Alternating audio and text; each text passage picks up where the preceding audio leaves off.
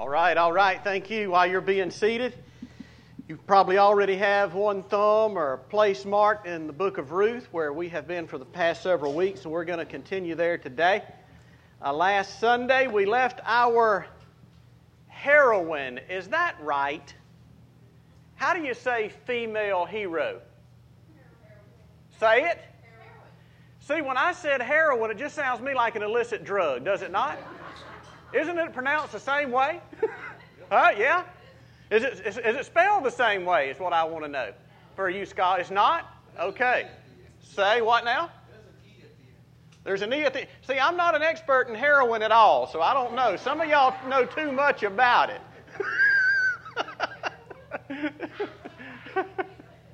Well, are we talking about the female hero or the drug? We're talking about the female hero of our story today. My goodness, I have already got us way off track.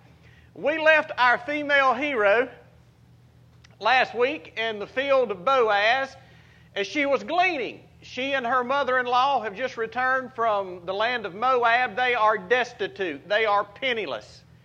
And they are counting upon the grace of others at this time for survival and for sustenance. And she finds herself in the field of Boaz gleaning barley. And you know that a gleaner is different from a harvester. A harvester is one who is there to take the grain, and a gleaner comes behind the harvester and basically picks up what they have dropped.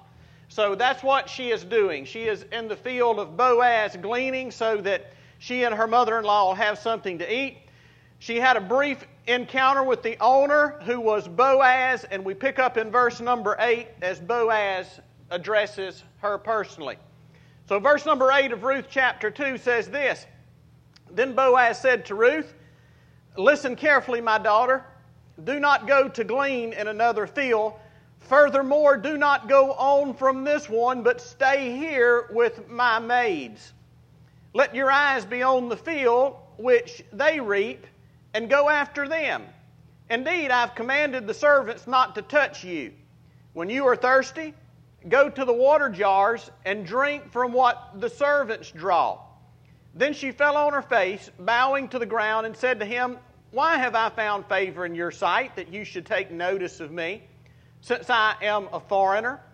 And Boaz replied to her, "All that you have done for your mother-in-law after the death of your husband has been fully reported to me, and how you left your father and your mother and the land of your birth and came to a people that you did not previously know. May Yahweh reward your work and your wages be full from Yahweh, the God of Israel, under whose wings you have come to seek refuge." And then she said, "I have found favor in your sight, my Lord, for you have comforted me, and indeed have spoken kindly to your maidservant, though I am not like one of your maidservants." Well, we have heard all of our life that we ought to be helpful. We ought to help folk who are in need. Indeed, the passage of Scripture that Colin read for us this morning tells us if we are not helpful, then there's something wrong spiritually with us, that our religion or our spirituality, the Bible says, is worthless. So we're taught what we ought to do. We ought to help people. But I don't know if we have ever been taught how we ought to help people. Because you see, there is a type of help that hinders, and there's a type of help that hurts. And it's interesting that we find ourselves in this passage on this topic before we send a mission team, our very first mission team, to a cross-cultural mission field to minister among the quilombolas of Brazil. Because one of the first things that missionaries have to learn is exactly this: how to help without hurting. Because you see, we normally, as United States citizens, have a default mode of helping that comes pre-programmed in our nature that will normally end up hurting more than it will help. It might bring some immediate comfort and immediate relief, but down the road, it's going to spoil the pudding, and it's going to cause a lot of problems for us. As a matter of fact, the MO of most short-term mission teams is to go somewhere and have something that they give away, throw away a lot of money, and then stand up in a group of people who are significantly down the socio-economic ladder from this American team, and then they will give an evangelistic appeal. Well, guess what the people are going to naturally do? Every one of them is going to give some type of indication they responded appropriately to the gospel message because they're not necessarily under conviction or wanting to please the Lord, but they're wanting to please this rich American team so that they will continue to come back and throw around more financial resources. So you can see how sometimes helping does actually hurt rather than help. So let's look at this subject today in these verses that we have before us, because they have a lot to say about help that does not hurt. So here we go. Let's put it under two broad umbrellas. The first one is this: helping correctly does not hurt in the first place those who are helped. Those who are helped. You know, again, we can unintentionally try to help someone, but help them in the wrong way, and it'll end up hurting them. But Boaz here, as he ministers to Ruth, this destitute widow who has already assumed responsibility for her aged mother-in-law, as he helps her, he helps us understand how it is that we can better help those whom we are called to help. So here we go. Notice what it is that Boaz did, or let me say it like this first. Notice what Boaz did not do.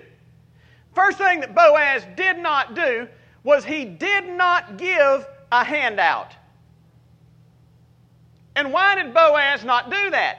Well, we've already met him last week. We know that he was a mighty man of valor. He's spiritual. He's wise. And he knows some things about helping people, quite honestly, that you and I need to know. So as he looks at this destitute widow who is gleaning in one of his fields, and as he engages her, he did not give her a handout. Now, what would have been your temptation? Be honest. Our temptation, every one of us as Americans, because here's our default mode of help. Let's throw money at it. He didn't do that. He didn't give her anything. As a matter of fact, well, just check out. Go on through the story with me. Notice why he did not give her a handout. I think because he recognized something in her. He recognized two character qualities that he did not want to mess up. And here's what a handout will do. A handout will mess up these two character qualities, mark my word, almost 100% of the time. Here's something cool. Boaz had only met this woman for a little while. How did he recognize these two character qualities in her? Mark it down. People of character always recognize character when they see it. You've heard all your life, it takes one to know one. Well, there is some truth to that. It takes a person of character to recognize character hidden deeply under the outward appearance of another person. So Boaz recognizes two character qualities that he didn't want to mess up. I'm going to talk about them a little bit. He realized, number one, that if he gave Ruth a handout, that handouts normally distort dignity. Dignity. Dignity is character quality number one that Boaz, this man of character, recognizes in Ruth, this woman of character. And he knew that if he just starts doling out and giving things to her freely, he is going to distort this character quality of dignity. Now, what is dignity, you may ask? Well, I know it comes to us through Latin and through the Romance languages and finds itself in Portuguese as the word digno, which we translate as worthy. Worthy. So when somebody is dignified, here's what it means. If they are somebody who is worthy of, number one, self-respect, and number two, the respect of others. That's someone who has dignity. That's someone who is dignified. And get this, you don't have to have a lot of money to be a person of dignity. Did you know that? You know, here Ruth was, she was destitute, penniless.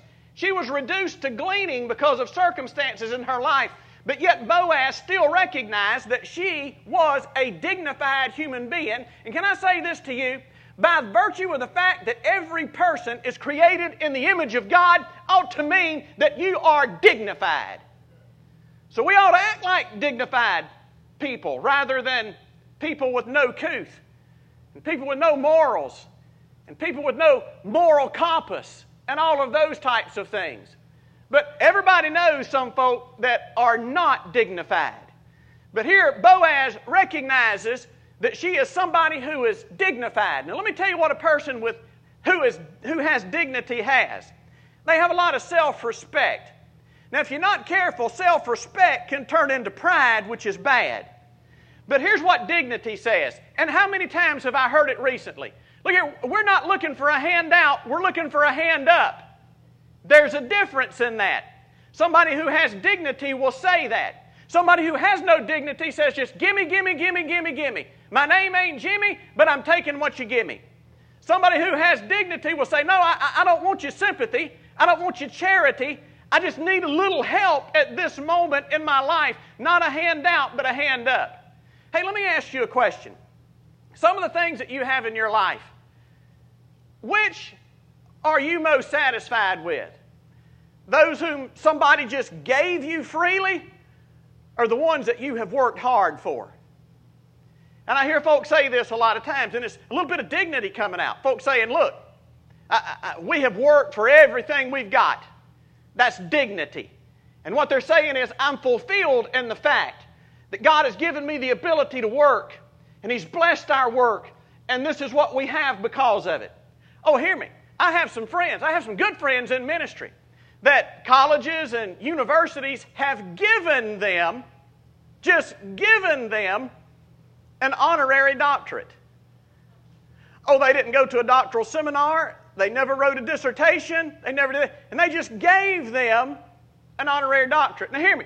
There's nothing wrong with this, but I can tell you right now that they aren't nearly as fulfilled with their honorary doctorate as somebody is who put 7 years of blood, sweat, and tears and hard work into that thing.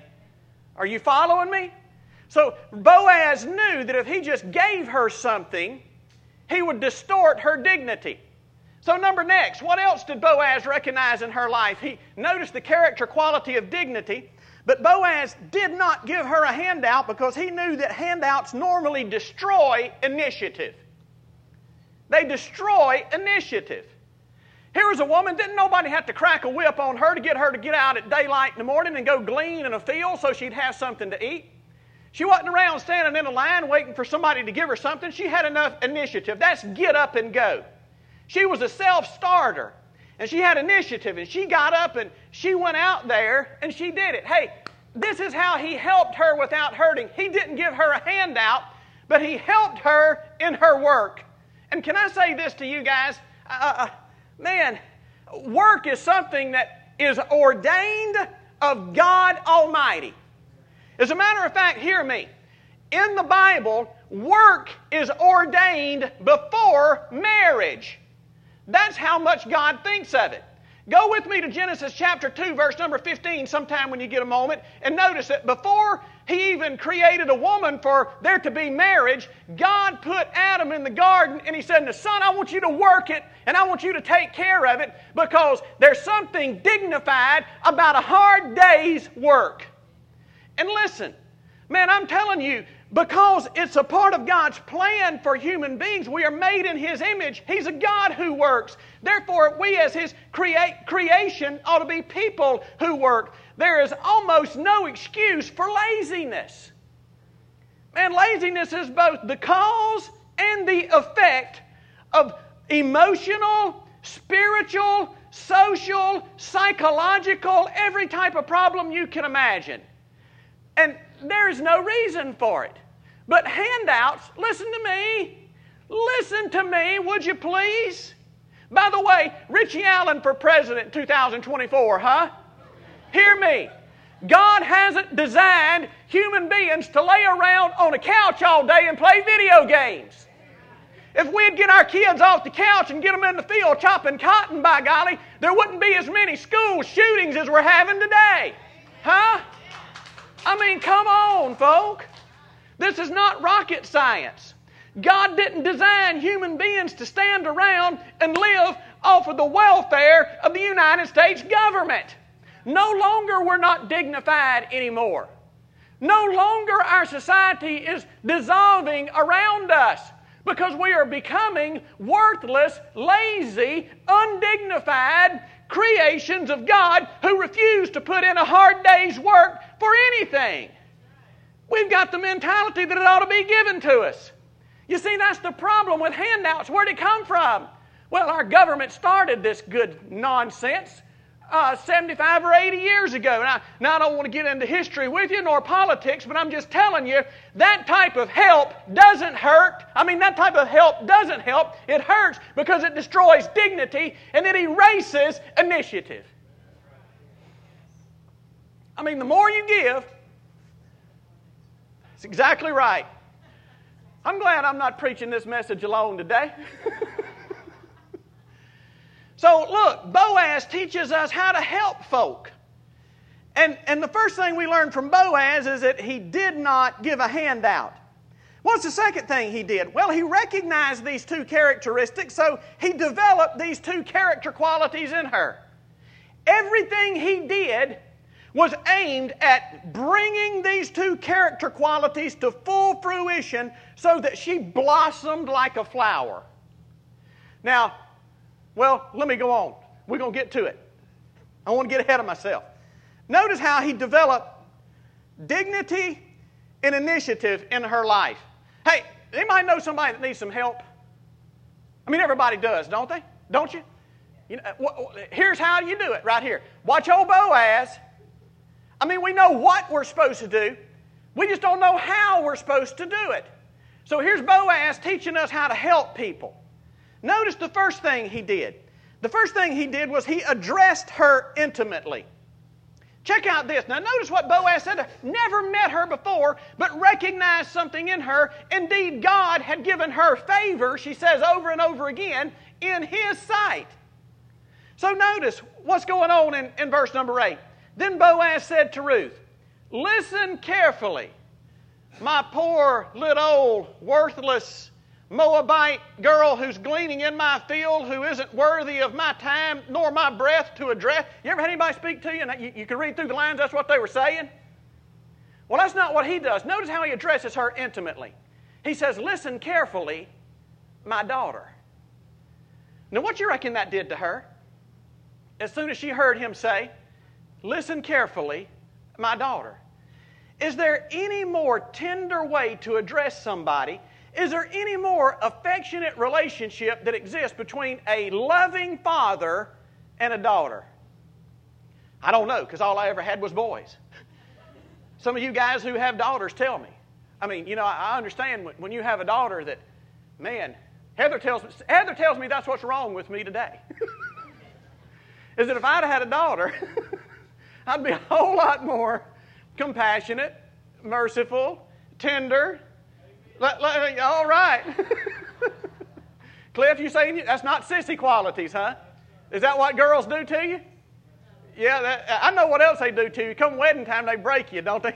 No, it don't have to be wedding time. It's just every day. I mean, buying dresses and shoes and all that kind of stuff. Yeah. So anyway, where was I? What book was I preaching from? He addressed her as daughter. Here's something else that Heather says to me all the time. She says, "Hey, it's not what you say, it's," come on, "it's how you say it." And here he is addressing her in terms of tender affection. Look, she's scared to death. She's a foreigner. She's an outsider. She's in his field gleaning. And yet this man of valor and respect and honor, the owner of this field, comes up and calls her daughter. What do you reckon that did for Ruth? See, he's teaching us how to help somebody. So number one, it's how we talk to them. He addressed her intimately. Notice what else he did. Second thing in verse 8b is he established boundaries. Notice in verse 8b, he said, "Do not go glean in another field. Furthermore, do not go on from this one, but stay here with my maids. Let your eyes be on the field which they reap, and go after them." So, what did he do here? Well, he established for her boundaries. Hey, in those days, there weren't fence rows in those fields. And there was no way she could know where his field started and maybe his brother's field, or where his stopped and his brother's field started. So what does he do? He kind of helps her establish some guidelines, some boundaries. Hey, if you will stay in this lane, then we're going to be okay. Don't you go on to that next field. I don't have any say-so over there. You stay right here. Now, hey, can I say to you that's ultimately important for somebody who's being helped and for a helper, somebody who's helping. There have got to be clearly established boundaries. You've got to know where you can go. You've got to know what you can do. And you've got to know where you can't go and what you can't do. And can I say sometimes that's one thing that folk just have problems with? They just have problems with it. I mean, some folk don't understand that there are boundaries in life. And those lines, basically, you've got to respect those lines. And if you don't respect those lines, you short-circuit the process of being helped. And you can't be helped if you don't recognize those established boundaries. So here Boaz was for her. He clearly delineated, and he marked out, and he established boundaries for Ruth. Hey, we all need help, huh? We all need help. Hey, we're all needy. That's why we're here today, huh? So if we're going to be helped, then we got to recognize some boundaries. And if we're going to help somebody, then we've got to help establish those boundaries for them. Next, how did he help her? Well, he addressed her intimately. He established boundaries. And then in verse number 8c, he included her in the group. In what group? In his group of servants and maids. She's already got a promotion.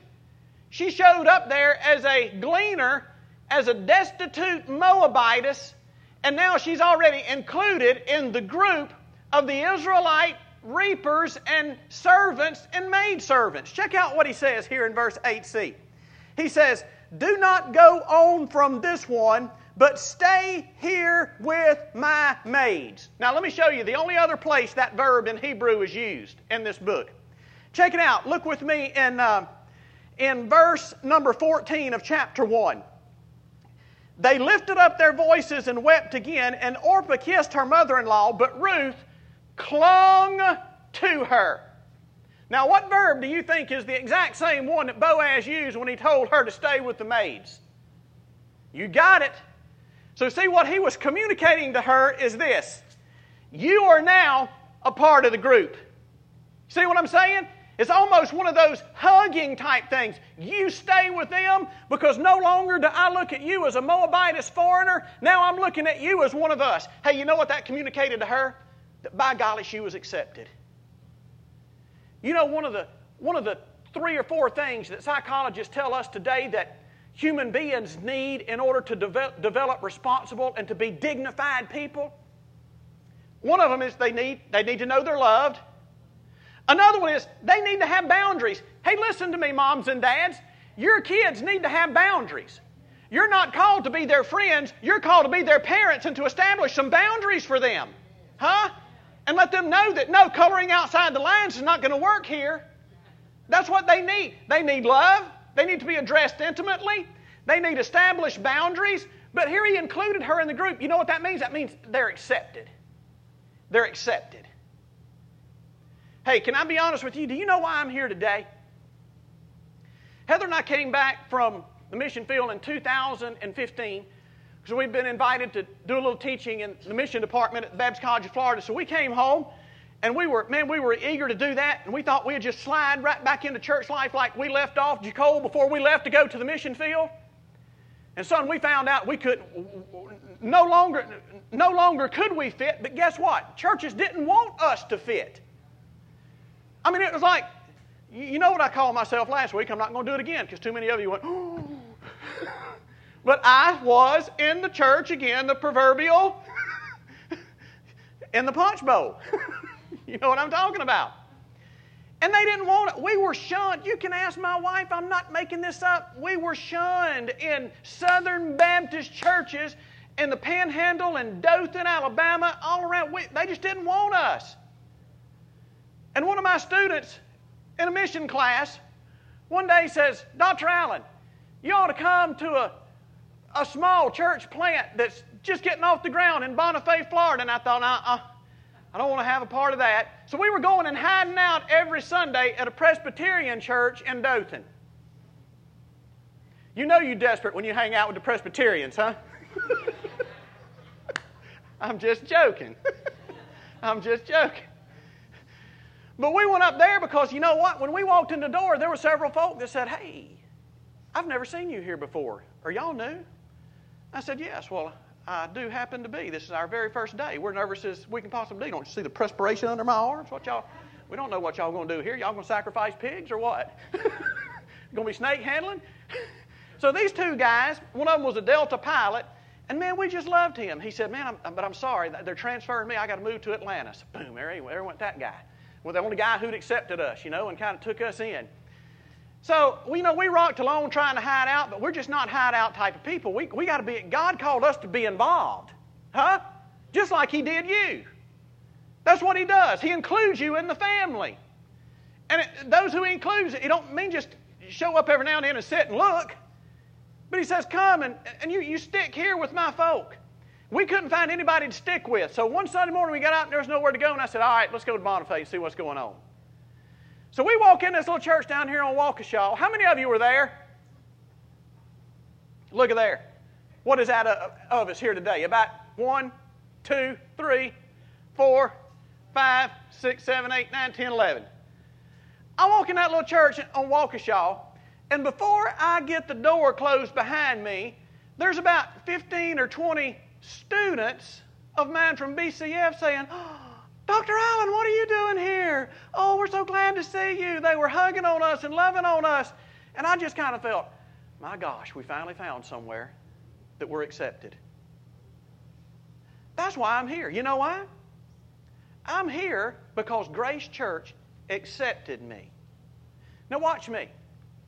I'm not a newbie when it comes to church work. You know what I'm saying? I mean, look how old I am. You can tell I've been around the block a time or two. I mean, I got several degrees in this stuff. Not only have I pastored here, but we've done mission work around the world. I'm a seasoned veteran at church work. You hear me? And if acceptance is that important for me as a veteran, how important is it for that person who walks in here the very first time? Huh? That's why every one of us ought to be a Boaz who can see that person who's here for the first time, has an eye for guest. Because I can tell you, it doesn't matter how good the music is. It doesn't matter how pitiful the preaching is. If they're accepted, they're going to come back.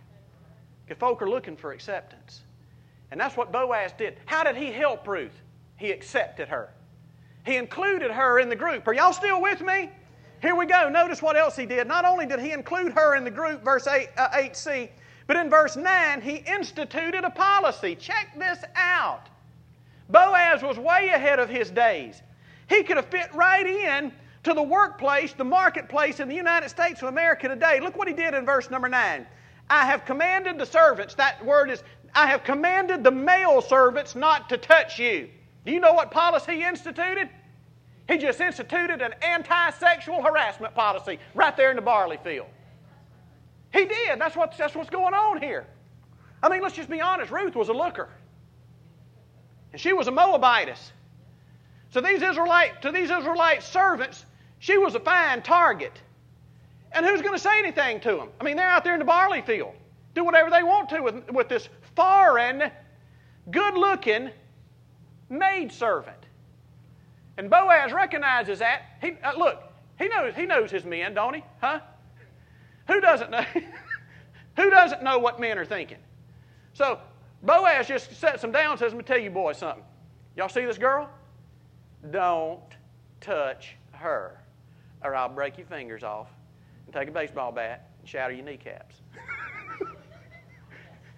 That's the Ritchie translation of it. Hey, listen to me, ladies. You have a right to go to work without being harassed sexually. Huh? And that's what Boaz recognized years and years before his time. So how did he help her? He didn't give her a handout, but he helped develop these two qualities in her life: dignity and initiative. So check out what else he did. Not only did he institute a policy, but he ensured her success. Check out verse 9c. Here's what he said. When you are thirsty, go to the water jars and drink from what the servants draw. Or literally, it's past what the servants have drawn. Now here's what's going on. There was a well just outside of Bethlehem. Remember, Boaz just came back from Bethlehem last week. His field's just outside of Bethlehem. There's no well in the field, so the workers have to bring water with them every day if they're going to drink it. And normally, it's the lady's job to draw water. But here, it was the men who drew the water. And now, here, Boaz gives this maiden the right to drink water that the men have drawn. Son, he just inverted social standing right there. He really did. I mean, this stuff was unheard of in that day. No, that woman can drink it if she's drawn it, and we'll drink it if she's drawn it, but she ain't drinking what I've drawn. I mean, that was just the way it worked culturally back in that day. But here's how he ensured her success in gleaning. When she's out there working in that hot sun gleaning barley, the only way she could get water was to leave the field and go all the way back to Bethlehem and get a drink and then come back. You know how much time she would lose? There's no way she could get enough barley to be successful. Boaz recognizes that and he says, I want to maximize your time. I want to help make you fruitful. So he says, you see that water hanging over there in that tree that my men drew this morning? When you're thirsty, you go right over there and drink, you come right back and get to work. Son, how effective did that make her? She was much more effective in time management and in her work. And look, here's what we're supposed to do. This is how you help somebody, by making them be fruitful and effective. You know, we just have a standing policy at our mission organization with missionaries who are coming on board. I mean, we have criteria, and we have levels, and we have all kind of stuff that they've got to meet, because here's what our board will not do. Our board will not send a vocational missionary into a scenario in which we do not have a high degree of confidence that they're going to be successful in it. We're not going to send somebody into something that we think they're going to go into it and fail. We're not in the business of setting people up for failure. And I think sometimes that's what we do inadvertently. As a church and as believers, we put folk in situations that they're not suited for, that just doesn't fit them, and we expect them somehow or another to miraculously, against all odds, be fruitful and successful in that. And here's what we're to do if we're to help people. We've got to put them in a position, in a place, where we know we can help them be successful. And that's what Boaz did. He helped Ruth be successful. I've got to run. What else did he do? Not only did he ensure her success, and how else did he do that? Remember, he told his servants, hey, drop a little extra for her. Huh? Throw a little bit of my barley out on the ground for her. Let's make sure she is successful. What is he doing? He's guarding her dignity, and he's preserving her initiative, because she's still working. Check it out. Number next. Not only did he ensure her success, but he also eliminated her fears. Look at verse number 13. Here's what she said. She said, for you have comforted me and indeed spoken kindly to your maidservant. Do you see that phrase, have spoken kindly? You may want to underline it, because in the original, here's what it says in Hebrew. It says, you have spoken to my heart. You have spoken to my heart. He wasn't happy or content just to stay superficial. He spoke to the most basic need that she had. heart being the seat of emotions, he spoke and calmed her emotionally. He eliminated her fears. Because what was her fear? I mean, here she was, assumed responsibility for her mother-in-law who couldn't work. She was so old. And now Ruth is probably scared to death. They're going to starve to death and be bankrupt and destitute and die alone in a corner somewhere. And here's what she says to Boaz. You have spoken to my heart. Man, when you can eliminate somebody's fear, you go a long way in preserving dignity and initiative and ensuring their success. Next, not only did he eliminate her fears, but he also interceded on her behalf. Look at verse number 12. I mean, we always want, what do? Do you help tangibly or do you pray? Yes. Both. You help without hurting, and you also pray that God goes beyond and does what you can't. And look how he prayed for her. May Yahweh reward your work. Can I stop right there? The writer of the Hebrews says, God is not unjust, that he should forget your deeds of righteousness. And you know what? Check out the next phrase. Look at what else he said in verse number 12. May Yahweh reward your work. God is going to pay her. That's what he's praying to God to pay her back. Now check it out. And your wages be full from Yahweh. That's the covenant-keeping God of Israel. The God of Israel under whose wings you have come for refuge. No, that's not. Here's the phrase I was looking for. All that you have done for your mother-in-law, verse 11, after the death of your husband has been fully reported to me. You know, you just be faithful, and you do what God would have you to do, and it's going to be heard about. Look, people are going to hear about it. Are they not? Boaz said, I've heard about this. People talk. Did you know that? People just have a tendency to talk. But here they were. There was something good going around the grapevine, and it was about how Ruth had taken care of her mother-in-law. But guess who else not only heard it but saw it? Yahweh. God Almighty. And look, it doesn't matter who sees it as long as God does. And I think most of what we do, it only matters if he sees. And God saw it, and here's what he does. He intercedes for her. He says, may the covenant-keeping God of Israel reward you and pay you in full for what you have done. So here he prays for her. Hey, man, when you're helping somebody, it does them good for them to hear you pray for them. And here Ruth heard this man of influence, this mighty man of valor, pray for her. Check out number next. I've got to hurry. Not only did he intercede on her behalf, but he encouraged her spiritually. Now, this right here gets me, because this is one of the most delicate, it's one of the most picturesque descriptions of God in all of the Bible. And notice who it was that said it. It was Boaz, this man of character. How did he know to describe God like that? There's only one way you know God this way, Cliff, is if you've experienced him this way. And notice what he says. Check this out. In verse number 12. He talks about the God of Israel, comma, under whose wings you have come to seek refuge. Now, if I was in the Quilombola village and we were doing this passage, I'd have to tell them this because they think very concrete. I said, the Bible's not teaching us that God's a bird. That's not what Boaz is saying. God is not a bird. He's given us a description, and he's describing God for us. And he's describing him as a mother turkey hen. And you know, turkeys have it hard. Did you know that? They just do. Baby turkeys, when they hatch out, they're like this. They're just a ball of fuzz. And everything in the woods has young turkey breast on their menu for dinner. Everything. Are you with me? From fire ants to red-tailed hawks to coyotes, bobcats, everything has turkey on their menu. It's a delicacy for everybody in the woods. So a turkey has a hard time surviving. Biologists tell us that if all the turkeys that hatch in one season would grow up to be mature birds, we would be overrun. They would be a nuisance. We'd have turkeys walking down Main Street right here in Bonifay if all of them survived. So it is part of God's mercy that some of them get ate. But here's how they survive. As a matter of fact, this past week, it's turkey hatching season right now.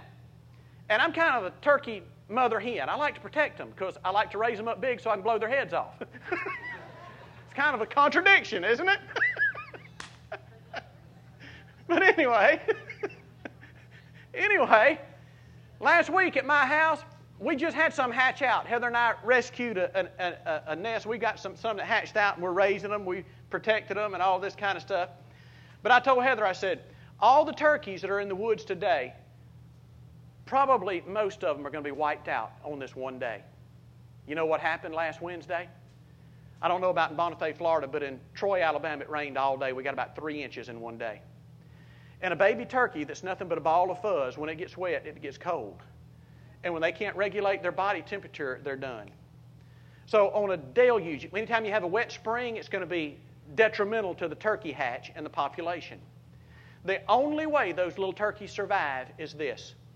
They run to their mama, and she puts her wings out like this and sets down on them. And she, all day long, will funnel water off those little turkeys. And that's the image that Boaz has given us of God. Hey, do you know everything in the world is against you? Did you know that? Everything spiritually is against you. But if God is for you, who can be against you? And here's what you do. When the world is closing in on you and everything's against you, you run to God and you seek refuge under His wing. And it can be raining cats and dogs, and you're not going to get a drop on you. The wolf can be howling at the door, and as long as you're under the wings of Yahweh, ain't nothing going to happen to you. Look, Boaz teaches us how to help somebody, doesn't he? How to help is important. How to help. Helping correctly does not hurt those who are helped. It does not. Just the other day, I was reading a mission magazine, and here's what the guy said. The guy said, any mission strategy that goes and does for people rather than equipping people to do for themselves robs people of their God-given dignity. And he's right. So Boaz teaches us how to help people and at the same time preserve their dignity and preserve their initiative. So helping correctly does not hurt those who are helped. But number 2, and finally, and I'm out of here, helping correctly does not hurt the helper. The one who is given the help. Now, you might think, now that sounds funny, but let me just ask you a question. How many of you have helped somebody more than you even care to call to remembrance? You've helped them, and they turn around and put a knife in your back. Anybody had that experience? Raise your hand if you had that experience. Huh? It seems that those you helped, that's right, April, raise both hands and a leg. It seems sometimes that those we help the most are the ones who turn around and become resentful of us, strike out at us, and ultimately injure us the most deeply. And you know why that may be? It may be because we help them improperly. And not knowing it, but in the way we help them, we kind of rob them of dignity, and we kind of destroy their initiative, and then it comes back to bite us. So helping correctly is not only important for the ones that we're helping, but it's important for those who are given the help. So check out Boaz. How come this didn't hurt him? Well, because here's what he became. 2 things. Stay with me and I'm done. The first thing he became when he was helping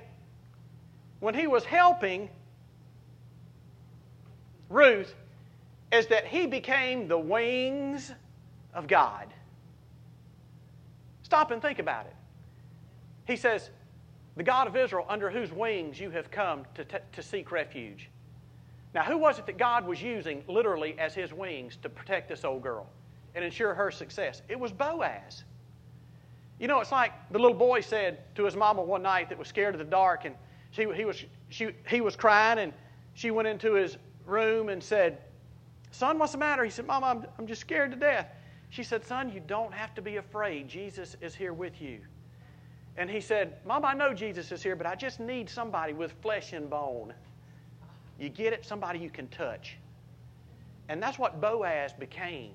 He became the wings, the tangible representation of the protection of Almighty God. Now, isn't that what you want to be this week as you're sent out? Be the wings of God for somebody. But check out number next, and I'm done. Don't check out on me, though, because I want to explain this one to you, all right? Not only did he become the wings of God, now look, that's a pretty cool thing. That won't hurt you. Are you with me? That won't hurt you this week to be the wings of God. But number two, he became the lender of God. The lender of God. Now, Proverbs 19:17 says this. Says, he who is gracious or helpful to the poor lends to God. That's a financial term. That's like me pulling out $5 and giving it to Jamie. I just lended you $5. Now, you know Jamie. Is Jamie going to repay me that $5? You better believe he's going to pay. And look, depending on how bad of a bind he was in when I loaned him $5, he's liable to turn around and give me 10 back, huh? That's what the Proverb's talking about. Those who are gracious to the poor lend to God. And get this, the Bible indicates God is the debtor to no man. So son, when you lend to God, you just guess what He's going to do. He's going to pay you back a heck of a lot more than the $5 that you gave somebody. Watch me, Grace Church. You can afford to lend to God this week by being the wings of God and helping somebody. You can. What do you think old Boaz's harvest was that year because he gave so generously to Ruth? I bet you when he got to doing up his tally sheets, he said, my gosh, we've harvested more bushels to the wheat per acre this year than we ever have. What's going on? Well, I can tell you what happened. Old Boaz made a little loan in that harvest season. And he made a loan to God because he was gracious to the poor. God is a debtor to no man, and He will repay. Hey, do you need help? This is a good passage for you. Hey, are you willing to help folk? This is a good passage for you. In Jesus' name, let's do it right. Would you stand with me, please? Father in heaven, thank you for your word. It constantly amazes me how it speaks to situations in which we are living today. And that's because it is eternal. It declares about itself, the grass shall wither and the flower will fade, but the Word of God stands forever. So God, we thank you for what it does in our life. It builds us up. It gives us an inheritance among all those who are sanctified, because we do not live by bread alone, but by every word that proceeds out of the mouth of God. And I pray for those who are here today that need to feel acceptance. And God, first need to sense your acceptance, and they can do that by repenting and placing their faith in Jesus Christ, who died for them on Calvary's cross. To be accepted by God, accepted in the Beloved, is the greatest thing that can happen to an individual. I also pray for those who need just the acceptance of a family or a church, as I have, and we all do. And God, may Grace Church be the wings of God for them. May this be the place that ensures their success and helps them be the people whom God has called them to be and reach the heights to which God has directed them. So God, whatever you've said today, may we respond in faith, and may you be blessed. And we pray it in Jesus' name. As our worship team is leading us in the closing song, I'm going to ask Brother John Wilson. He's right here. Dr. Wilson, you'll be up here. Colin Dollar, you'll be up here. If God said something to you today and you just need to pray with somebody, would like somebody to pray with you as Boaz did for Ruth, these guys are here. Whatever God has done in your life today, let's act on it and be responsible.